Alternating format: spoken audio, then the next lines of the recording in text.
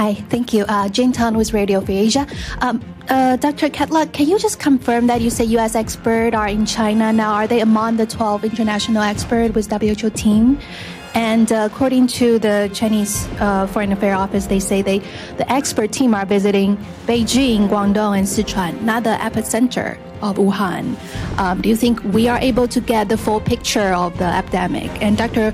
Fauci, yesterday you say you don't think China is fudging the number, but we've seen you're on the White House task force, and we've seen them commenting on China lack of transparency. So why do you trust the information China is providing? Thank you. Well, today I do for the following reason, that what has changed in China is that the Chinese officials have been more than adamant about actually punishing people who are holding back information, whereas early on there was a reluctance and a hesitancy on the part of the scientists to talk about what really is going on there. So there was a phase early on where the people that I knew, people that I've dealt with for years, who were very concerned about speaking out publicly. They would speak to me over the phone, but they wouldn't speak publicly. Now they feel that the government is giving them the free rein to be completely transparent. So there really isn't any discrepancy but what was said at the White House before and now. With regard to the people in China, we're very sensitive to the Chinese wanting to be the ones that make the statements where these people are and where they're going, because we're guests in their country. And although it's an understandable question, tell me who's there, where they are, and where they're going, we would prefer to have you hear that from the Chinese, because you don't want to get ahead of the Chinese, because what we don't want to do is for them to pull back on the offer of having our people there. Wow. Okay, that was a lot right there. It's Monday, May the 24th, the year of our Lord 2021. Welcome to another episode of The National Pulse. I'm Raheem Kassam, and I'm going to bring in immediately Natalie Winters down the line from New York. Natalie, thank you for joining us here today. Hi, thank you for having me back on. Oh, yeah, because you have to sell yourself into the show. You found this clip, Natalie. Tell us when... It was a busy Sunday night, yes. Wild. Just you, Dr. Fauci, and I don't know what else. Did you have any Chinese food at all? C-SPAN? No. No, just me watching C-SPAN clips at double speed. I suppose we're not allowed to call it Chinese food because that's racist, so it's just food. Just like it's the virus, not the China virus. Natalie, what is this clip? When is this from? Where is this from? And what did we just hear?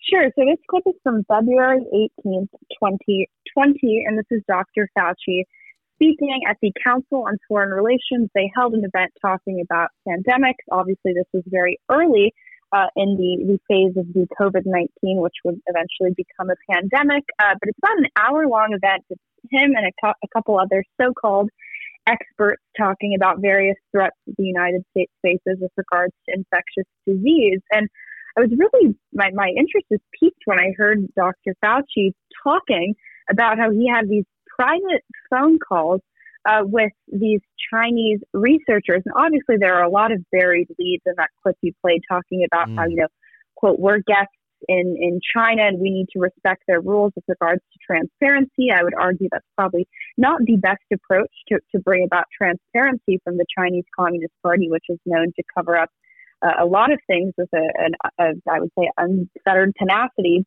But what I think is really interesting is how these remarks play in contrast to what we saw Dr. Fauci say roughly, I think it was probably 2 weeks ago. It feels like a very long 2 weeks, but when he was talking with Senator Rand Paul, because the overall takeaway from that discussion, that back and forth, was that there's basically no ties between the Wuhan Institute of Virology and Fauci's National Institute of Allergy and Infectious Diseases, which is the agency that he's headed since 1984. For lack of a better term, he basically alleged that there's a so-called Chinese wall between NIAID and the Wuhan Institute virology, right? They could have never funded any gain of function research program that could have resulted in COVID-19. But that general thesis that he posits, which he does ultimately walk back, and of course we can get into the comments that he made since then that we covered and seemed to kind of create a stir with regards to the whole lab leak theory. But what was really interesting about those comments, where he talks about these private phone calls that he had with these scientists who were scared to really, go against the party line, I thought he didn't have any connections to the Wuhan Institute of Virology. I thought he didn't have any ties to these Chinese researchers. Ostensibly, the ones who would have known about the outbreak going on would have had some relation, to Wuhan, to potentially the Wuhan Institute of Virology. So I think this just kind of adds to the broader picture, which we've been trying to paint for some time now, right? Pushing out exclusive after exclusive about how Fauci's claims that the NIAID has no relationship to the Wuhan Institute of Virology or any of these Chinese entities that could have been linked to the origins of COVID-19. That's just an utter and complete lie on so many counts of it. Well, and that's the biggest point of this, and it's the biggest thing that sticks out to me. I mean, but barring his naivete at the end of that, and I don't think it's a real naivete. I think it's a phony, fake, and duplicitous one about, the WHO investigation and the independence, and we want this, we all want to play nice because otherwise they'll just close down and won't tell us anything. I mean, that's a tell in and of itself, but park that for a second. I think what you've honed in on here is the important takeaway. And it goes not just to the heart of what we know of Dr. Fauci right now, which is that he is just a manifest liar. But I suppose in the parlance of politics, he's a flip-flopper. He's perhaps the flippiest and the floppiest that we've seen in a very, very long time. His statements differ from minute to minute, let alone day to day or week to week. And it's happened again today, Natalie. I mean, yesterday or the day before, he comes out and says, we may need further investigation of the lab leak theory. Now CBS's Weijia Zhang says, Dr. Fauci tells me his opinion about the origins of COVID-19 have not changed, and he believes it's highly likely that it first occurred naturally before spreading from animal to human.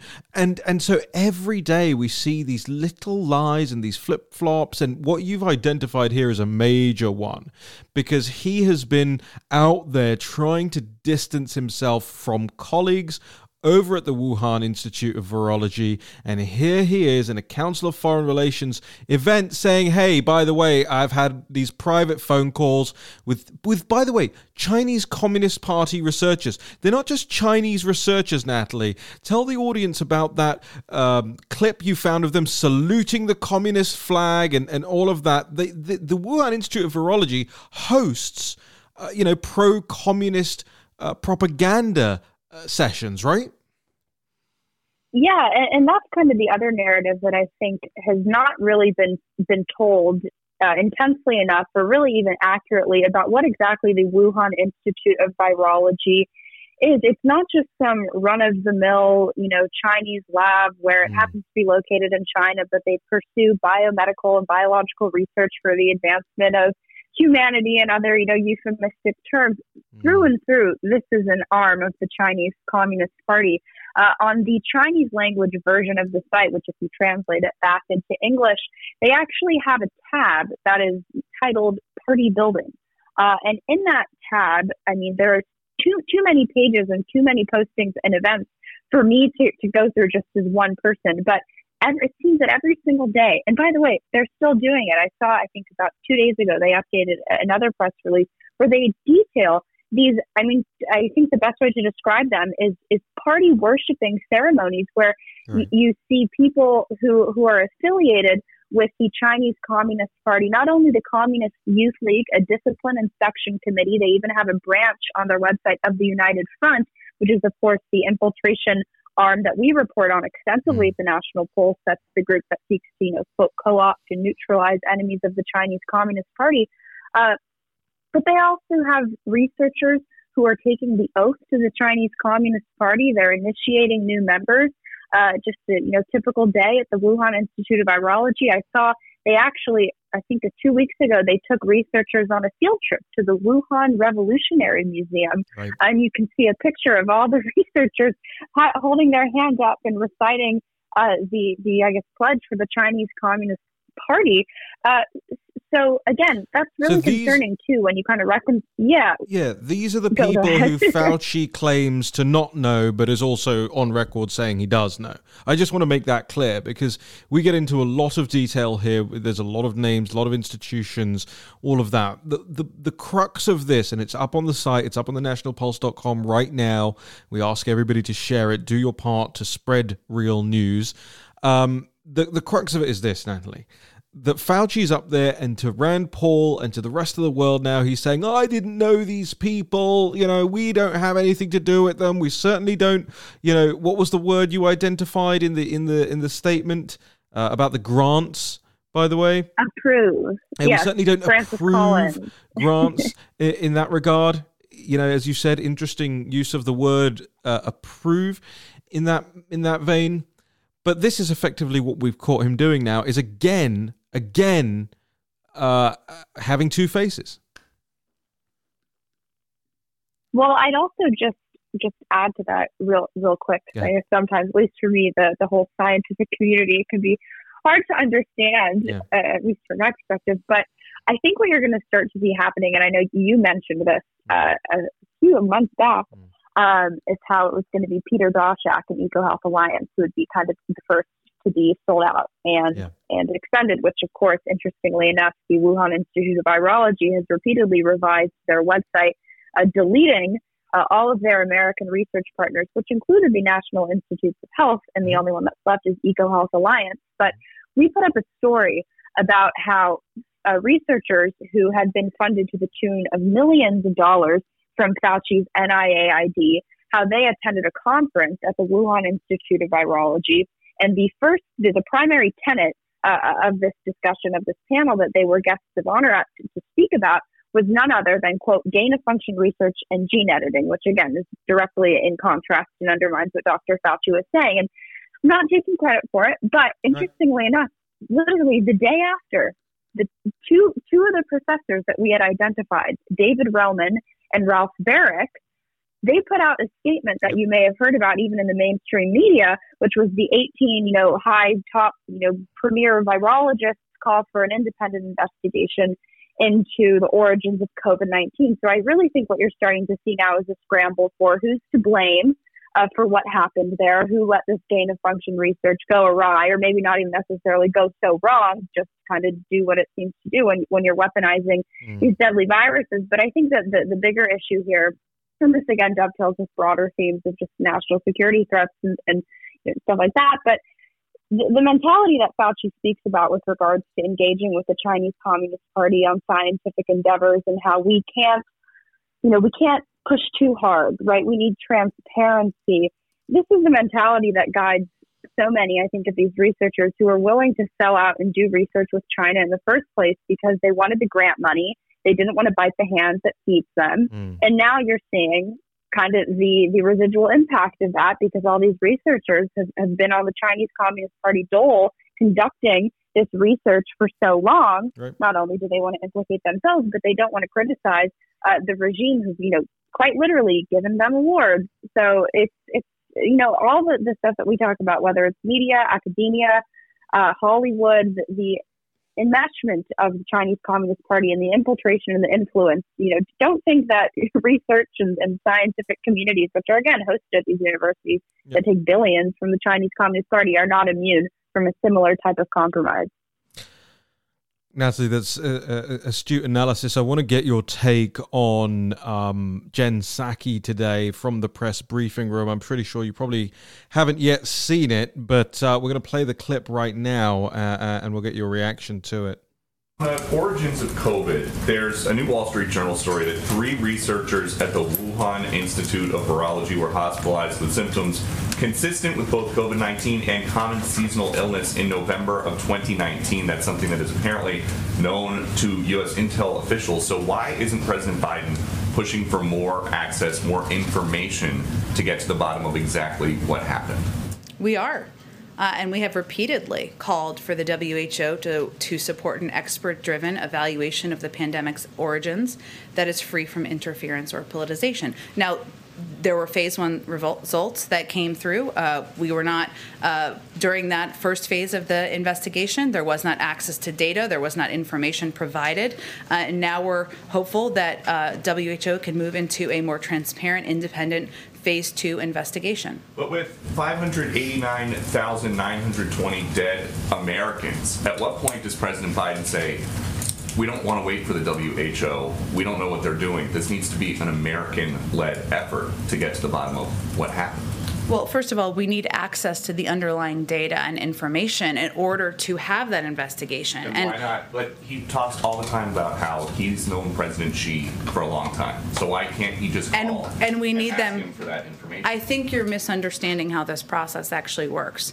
An international investigation led by the World Health Organization is something that we've actually been pressing for several months in coordination with a range of partners around the world. We need that data. We need that information from the Chinese government. What we can't do, and what I would caution anyone doing, is leaping ahead of an actual international process. We don't have enough data and information to jump to a conclusion at this point in time. So is there any amount of casualties from COVID in this country that would make you want to not wait for an international effort and just do it as... Well, I have to say, I think the family members of the loved ones whose lives have been lost and deserve accurate information, data, not the jumping to a conclusion without having the information necessary to conclude what the origins are. What we do share, everyone in this country, is a desire to know how this started, where it started, and prevent it from ever happening again. That's something we all share. Pretty extraordinary, Natalie, not least because, of course, the conclusion has already been jumped to. The conclusion was jumped to almost immediately. That conclusion was provided and sponsored by the Chinese Communist Party. It was taken as a matter of fact by the Democratic Party of the United States, by the Never Trump Republicans, by the mainstream media, the corporate press. It was taken as a matter of fact by most world leaders that the virus that has killed so many and completely, let's not beat around the bush, completely brought the Western world to its economic knees came from a bowl of soup. Natalie, there's a lot in that Jen Psaki answer to unpack, but that is obviously the most heinous and in-your-face part of her answer, which is, hey, let's not be jumping to any conclusions when these are the people who have been jumping to the Chinese Communist Party's conclusions and dancing to the Chinese Communist Party's tune. I mean, just listening to that, I'm sitting in my hotel room just so bad because I mean, I don't understand if that just results from Jen Psaki not understanding what's going on, which seems like maybe a good possibility. But very high likelihood of that. Very high likelihood of that. Go ahead. Yes.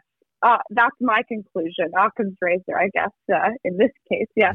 But no, I mean, look, I think the entity that is most to blame when you talk about the WHO investigation is of course the mainstream media. And as you're seeing this kind of overnight turn into, oh, well, maybe the lab leak theory isn't completely conspiracy, isn't totally bogus.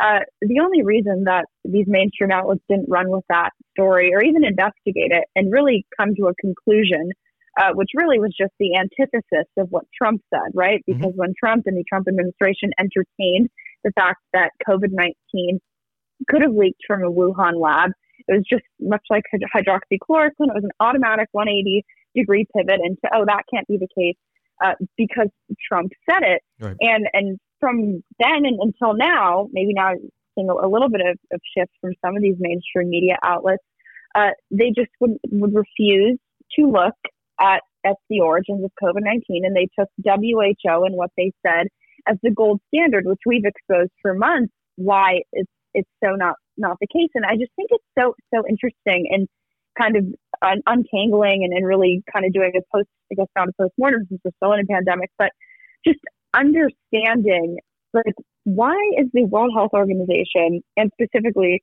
the natural origin theory, why are those the hills that these people keep choosing to die on? Like, the World Health Organization has failed us time and time and time again.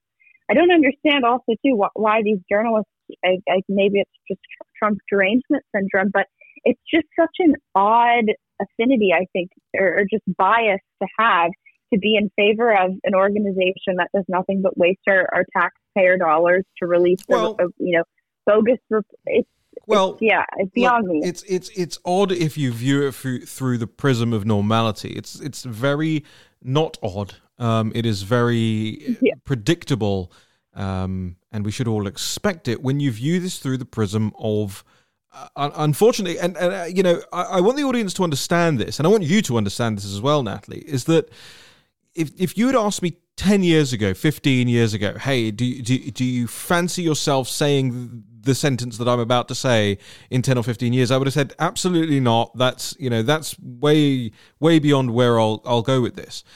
But I am willing to say it now, is that actually what everyone is agreed upon in mainstream corporate world, in establishment political world, is that the future philosophy of humankind is a kind of Marxism. That is just a fact. It's in the way they operate. It's in the way that they structure their organizations, their institutions. And of course, it is not the end goal. The end goal for these people, as we've discussed before, and we've had some chat about and some analysis of, is transhumanism, right? And all of that is a bigger subject for another day. But when you consider it within that framework, of course it makes sense that what you would do is go to the WHO, the China-friendly, the CCP-friendly WHO. And here's the thing that you really need to pull out of that Psaki exchange with Peter Doocy there, is she says, we had a phase 1 investigation from the WHO. She almost says we weren't happy with it, but she kind of catches herself and she goes, and then she adds, so what we will do is progress to a phase 2. Well, hold on a minute. Phase 1 was an absolute freak show of an investigation. It was nothing like an independent investigation. Everybody knows it. Everybody slammed it. Everybody was embarrassed by it. So now the group that you hire to do phase 1, and it comes back as a nonsense, you hire to do phase 2?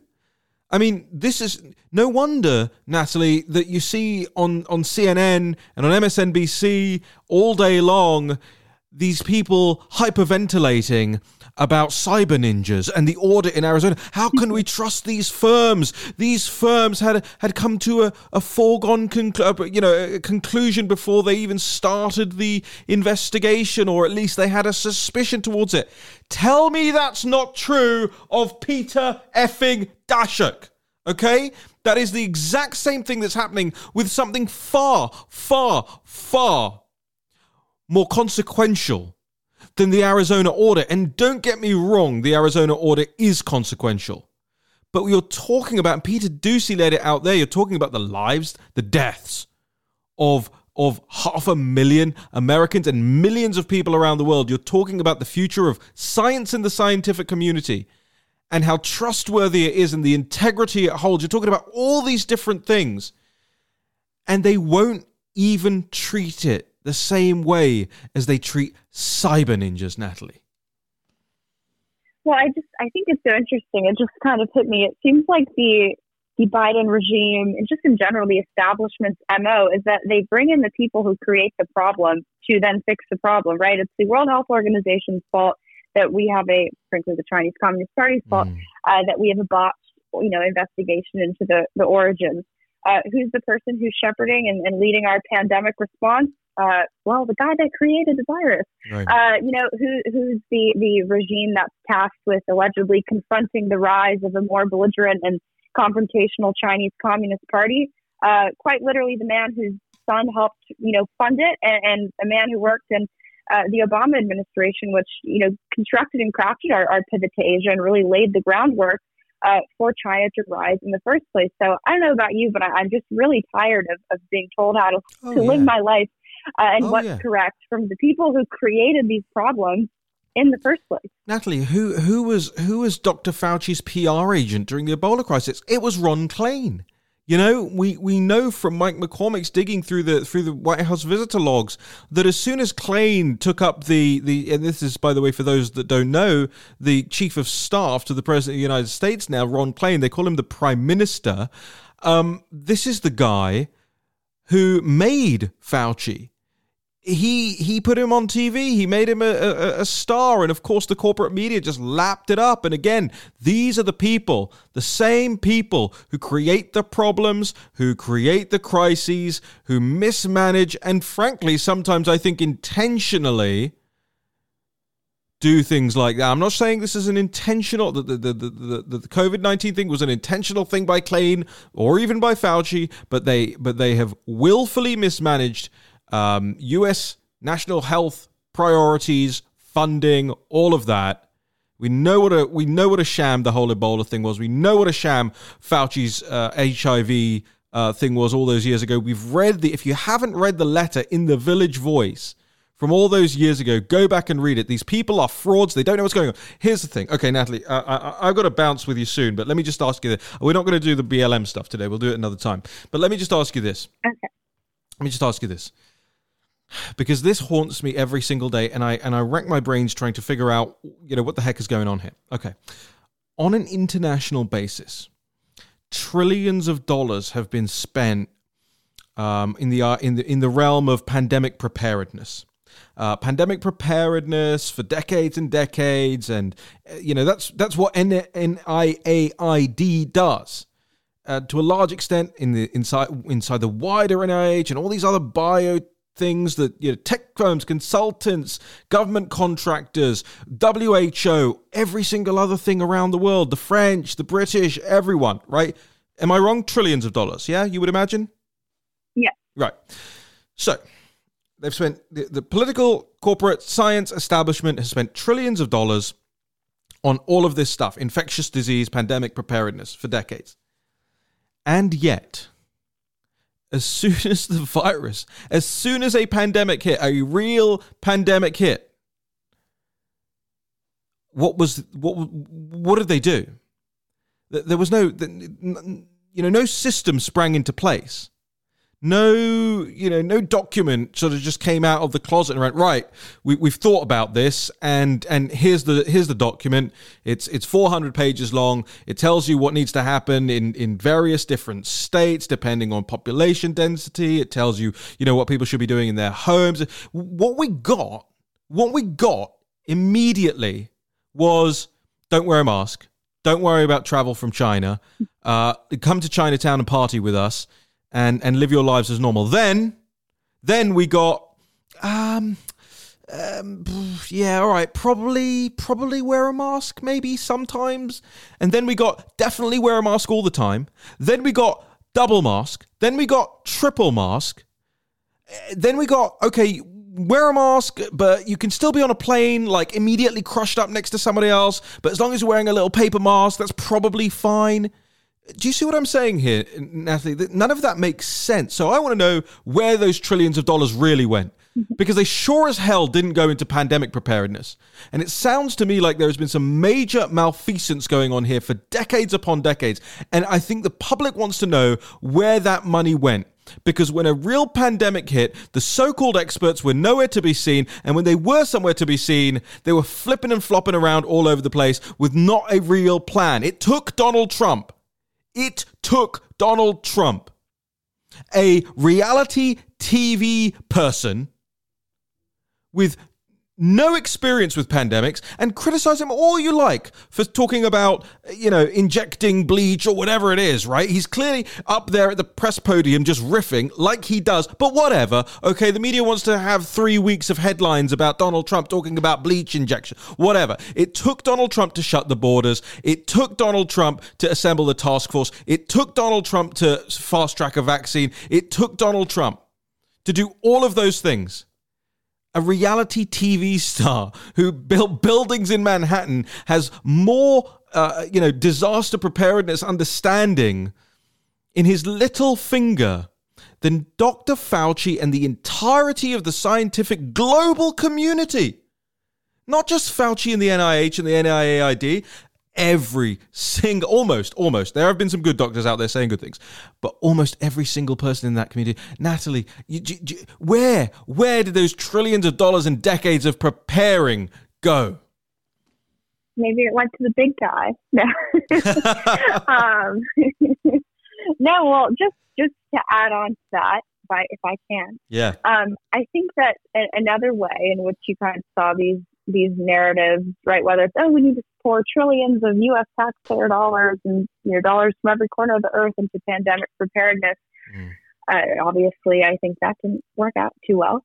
But also, I'm inclined to think of the crowd, which I would argue is best epitomized by Joe Biden, but really the China hands, the establishment politicians, the Max Baucus types, the John Kerry types, the people who told us, again, this was more or less kind of, I guess, just around as I was born, but decades ago, where they said that we need to let China into the world order. We need to let them join WTO. We need to let them assume a bigger role in the United Nations, which is of course the parent organization of the World Health Organization, and just really lobbying for China to play a larger role, really in the world and specifically in the economy. And the euphemistic rationale was, they'd open up, they'd reform, they'd liberalize, we'd get transparency. But that didn't happen. And I think that COVID-19 and the kind of fallout, right, as Fauci details, they weren't being transparent. And we know that, right? They were sending doctors who dared to blow the whistle when they weren't on the phone call with Dr. Fauci. They were sending them to jail. They were making them sign statements at public security bureaus that they were lying and creating social disorders. So I really think that this pandemic also disproved, not that we needed any more evidence, but that all these people who told us for decades that, a rising China lifts all boats and that empowering the Chinese Communist Party is the right approach for American foreign policy. Well, those people were also so wrong. If you want to know a group of people that I want reparations from, it's those people. It's the people who told us that empowering the Chinese Communist Party, saying that we should, collaborate on scientific research with them. Those are the people should be advocating for reparations from. It's the people like the Gates types who spent billions and trillions of dollars on these pandemic preparedness initiatives and gain-of-function research that we should be clawing back the money from. It's absolutely absurd. And as I don't know, at least for my take on this, I never really considered myself, supportive of big government and just government being able to decide what we do with our lives. But now more and more, it's not even about government, but the establishment, but more and more each day as I continue to kind of look into how deep the connections weave between all this and how wrong they were. It just makes me so skeptical and just disillusioned, I think, with our elites, and justly so. That's okay, because don't be disillusioned. We're on the cusp of winning here, and you said earlier on that you didn't want to take credit for forcing people like Barack out of their holes. I think you absolutely need to take credit out for of their it. cave. The bat cave. Yeah, the bat cave. They are absolutely terrified, and Natalie, they're mostly terrified of you. I can tell you that. Natalie, thank you so much for joining us. When are you giving a speech up there or something? Yes, on Wednesday at, I believe it's at 6 at the Metropolitan Republican Club. I think tickets are still available. It's about the only thing I seem to talk about these days, which is the Chinese Communist Party and how they have infiltrated every corner of American society. Well, it's a better beat than Taylor Swift. Yes. Well, make sure, definitely, ladies and gentlemen, that you go and check it out. If you're in the New York area, make sure you check it out. What's the group that's hosting it, Natalie? The Metropolitan Republican Club of New York. The Metropolitan Republican Club of New York. Natalie Winters will be speaking there Wednesday evening. Natalie, thank you for joining us here. Thank you. Well, ladies and gentlemen, I found a song that I wanted to play you that I think is going to be our new Fauci song. I'm going to load it into the board here, so I have it on a hot button. But just before I do that, I want your feedback on this. This is the new Flip Flop Fauci song, as far as I'm concerned. Flip flop, flooba dooba blop, a flooba dooba beep, oh flop. Flip flop, flooba dooba blop, a fleeba beeba blop, oh flip. Flip flip flop, flooba dooba blop, fleeba beeba beep, oh flop. Flip flop.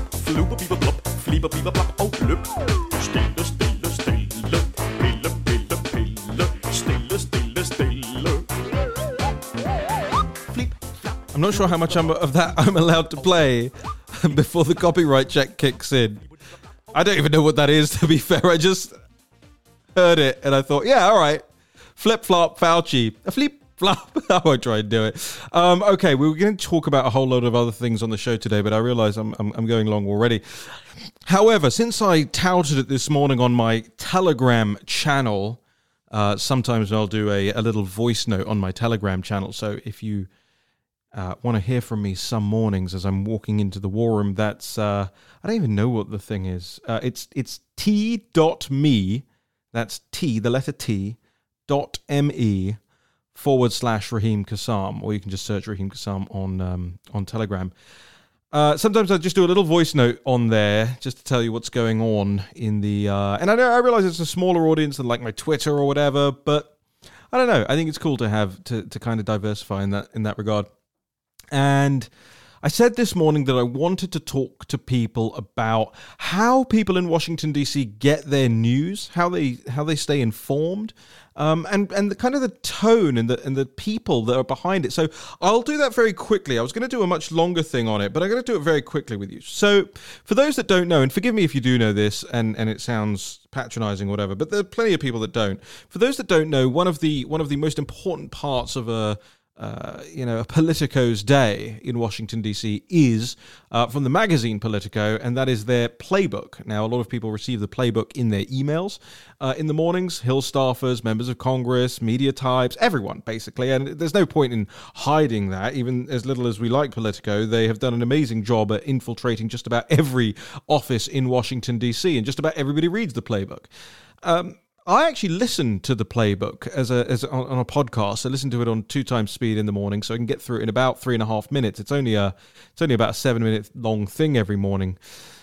But recently, at least semi-recently, it was taken over by somebody, and it's become absolutely unbearable as something to listen to. But I wanted you, as people who don't probably listen to the Politico playbook, to hear what I have to listen to now.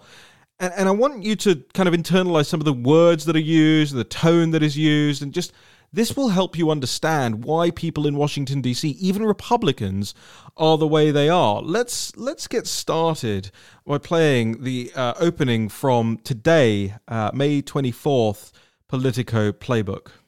Presented by Facebook. It's Monday morning. I'm Olivia Reingold, and this is your Politico Playbook Daily Briefing. I gotta stop it there. Okay, all right, look. I'm Olivia Reingold, and this is your Playbook Briefing. Unbearable within the first 10 seconds. This is kind of like exam week for President Joe Biden, with 2 major pieces of legislation hitting self-imposed deadlines. He'll be graded on how well he's able to cobble together bipartisan support for both efforts. The second leg of his infrastructure package and his policing reform bill. But odds of getting Republicans on board for either of those aren't looking great. Let's start with deadline number 1, Memorial Day weekend. It might be your cue to wear white again and text that one friend with a grill, but for President Joe Biden, Memorial Day is the last day he said he'd give himself to strike an infrastructure deal with Republicans. To try and meet that target, the Biden administration slashed its initial proposal by more than $500 billion to try and woo Republicans. Okay, is this the slowest and most boring thing you've ever heard? This is why this city is so just bound to inaction. This is what they listen to in the morning. This is the content that they consume. Biden's bipartisan efforts are like super cool. Bringing the overall price tag down from $2.3 trillion to now $1.7 trillion. Is that meeting still happening today? And can you give us kind of an update on where things stand and any movement that may or may not be happening? Sure. It is happening. It may be ongoing as we speak, but Mid-meeting, as Biden officials were Zooming with Senate Republicans, Press Secretary Jen Psaki said the administration was optimistic about the prospects of bipartisanship. And in our view, this is the art, I should say, of seeking common ground.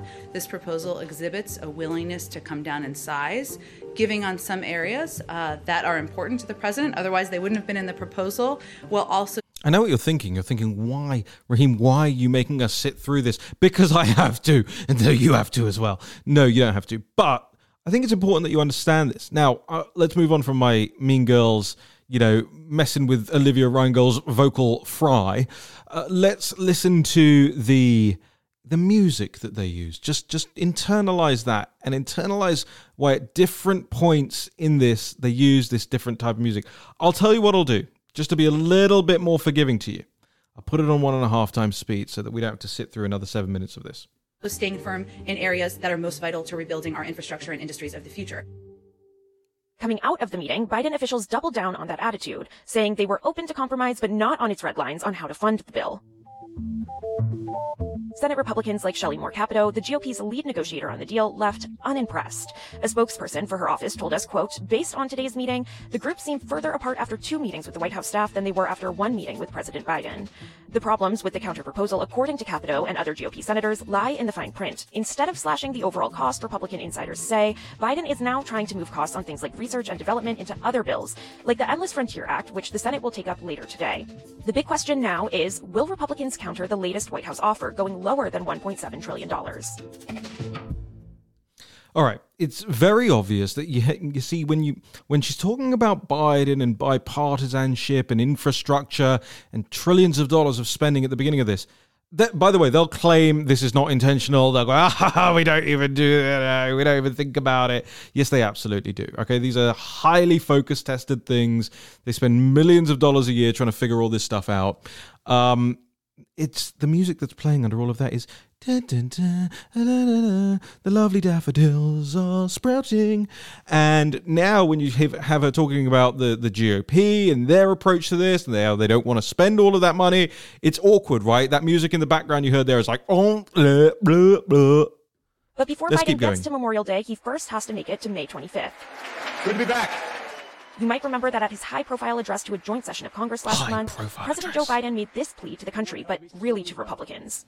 My fellow Americans, we have to come together to rebuild trust between law enforcement and the people they serve, to root out systemic racism in our criminal justice system, and to enact police reform in George Floyd's name that passed the House already.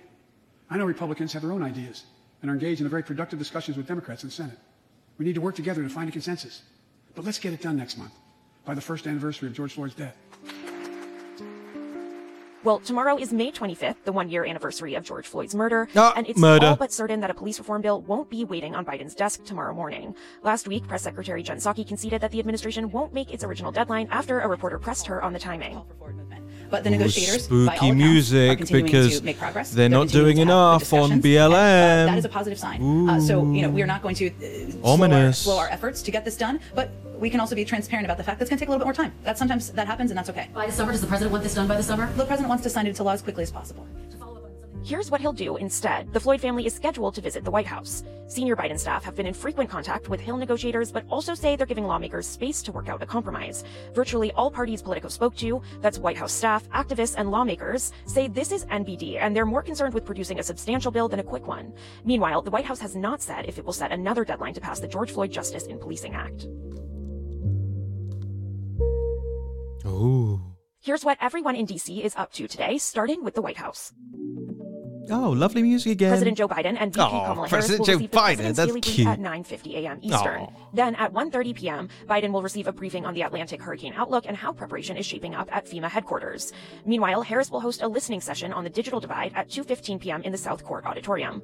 For the reporters in here, Press Secretary Jen Psaki will brief at noon.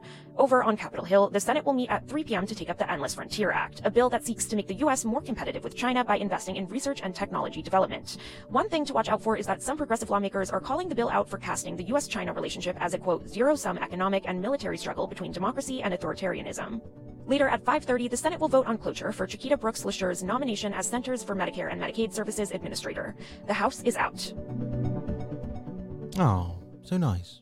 One more thing, don't forget to subscribe to Politico's new show, Playbook Deep Dive. Yeah, don't bother doing that.